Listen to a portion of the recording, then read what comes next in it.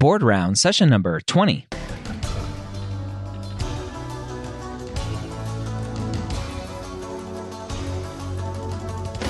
The moment you step foot on campus as a medical student, you are gearing up for one of the biggest tests you'll ever have to take. USMLE Step 1 or COMLEX Level 1. The medical school headquarters and Board Vitals are going to help you prepare for your first board exam with questions, pearls of information, and guidance to make sure you have what it takes to score high and match into your specialty of choice. Welcome to Board Rounds. My name is Dr. Ryan Gray, and I want to thank you for taking some time out of your busy med school journey to take a listen to this podcast today. We're going to give you some pearls of information to help you on your USMLE Step 1 or COMLEX Level 1. As always, I'm joined by Dr. Karen Shackelford from Board Vitals. If you are not familiar with Board Vitals, they are a comprehensive QBank for Step 1, Level 1, and even as you continue on in your med school journey, they have the QBanks to help you with your shelf exams as well. You can go to boardvitals.com and use the promo code BOARDROUNDS to save 15% on your purchase there, or text the word Board Rounds to 44222, and we'll send you that link and promo code. Again, that's boardvitals.com and use the promo code BOARDROUNDS. Let's go ahead and jump in and say hello to Karen.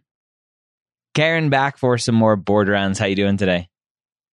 I'm doing great. How about you? I'm doing well, thank you. I'm excited to see what we have in store today. After I got one wrong last week, I was so sad, but that's okay. Interesting. I think you threw that on purpose, Brian.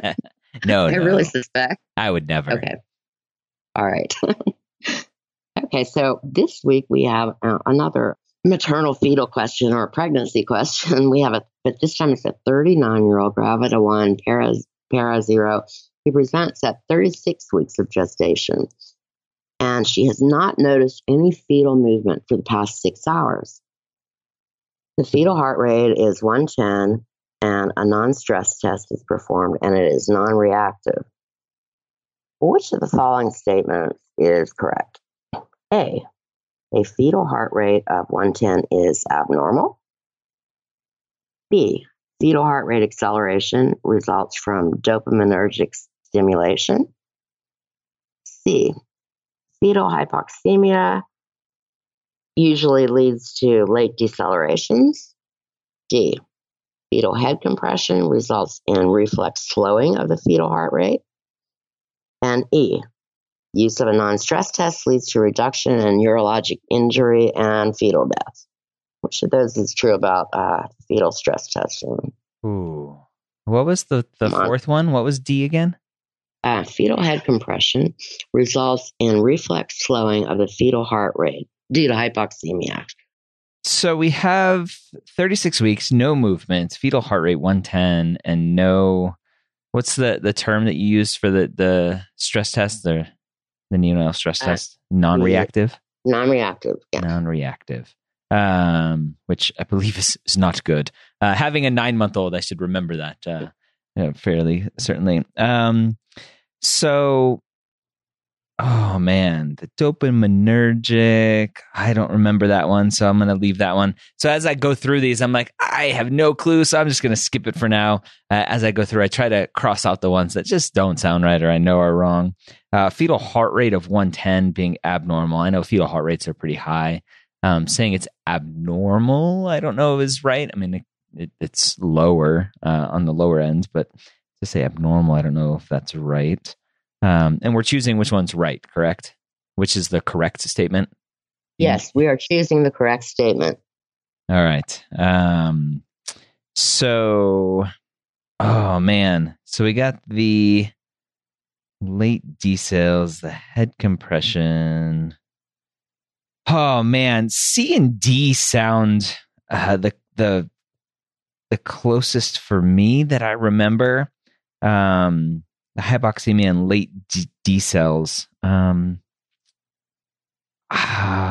What do they say? Always choose C if you don't remember. C and D are very attractive to me, but I'm going to go with C because I'm just in between the two.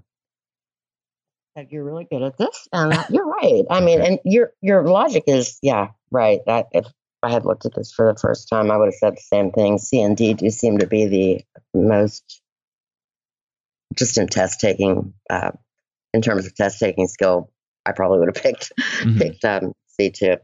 But yeah, so you're right also that the non-stress test should be reactive, and heart rate of 110, the fetal heart rate, varies a good bit, and up, 160, 110 to 160, I think is normal. And unfortunately, I don't have that information at my fingertip, but I know that's normal fetal heart rate. I think it may go 100 to 160. Yeah. The non-stress test is the most commonly used method of antepartum fetal cardiotocographic monitoring. There's no evidence, however, that it improves fetal outcomes in pregnancy, but still commonly initiated in women at about 26 to 28 week visit, at that period of gestation. And they're used to screen for fetal hypoxemia in high-risk pregnancies, which this older patient is a high-risk pregnancy. I think it's over the age of 34, 35. Mm-hmm. A reassuring test, though, doesn't mean all's well. It only reassures you that fetal well-being in terms of oxygenation.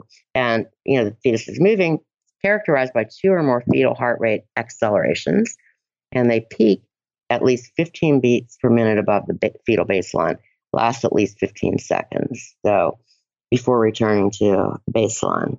And that's over a 20-minute interval. A non-reactive, non-stress test can reflect fetal hypoxemia or acidosis, actually. And it can also be caused by maternal smoking, fetal sleep, when oxygenation, fetal immaturity, cardiac anomalies, sepsis, and if the mother's taking like a cardioactive medication, that can also result in changes in the fetal heart rate that don't necessarily indicate a problem with the fetus. So with respect to the hypoxemia caused by uteroplacental insufficiency, it does lead to late decelerations.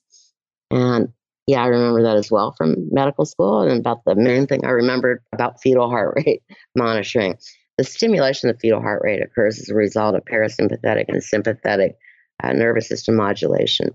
And as the gestational age increases, the baseline usually slows down. And actually, I looked this up while we were talking. It is normal between 110 and 160. And I knew 160 was the number.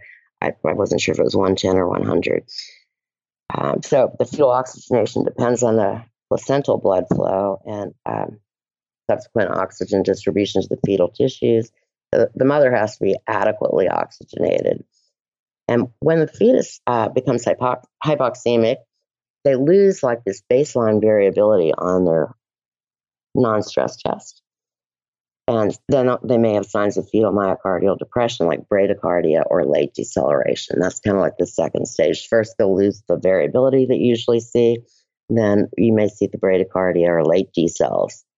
Uterine contractions reduce, as you know, the blood flow between the placenta and fetus, and it ends up causing a transient hypoxemia, and that's what causes the late decel. It's a central nervous system reflex that occurs in response to hypoxemia or acidemia or direct myocardial depression. The head compression, however, causes early decels. That's a different reflex.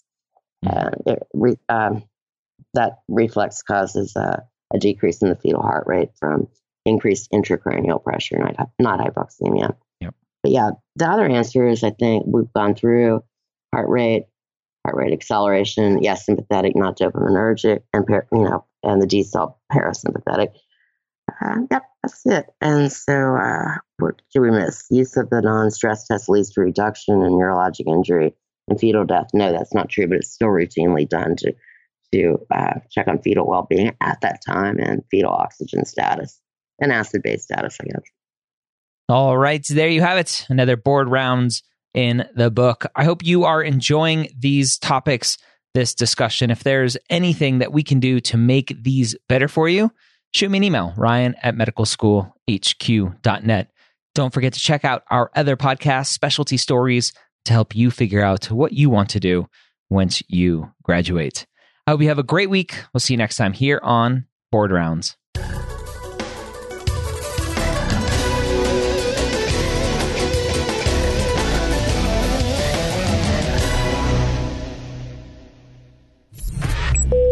This is MedEd Media.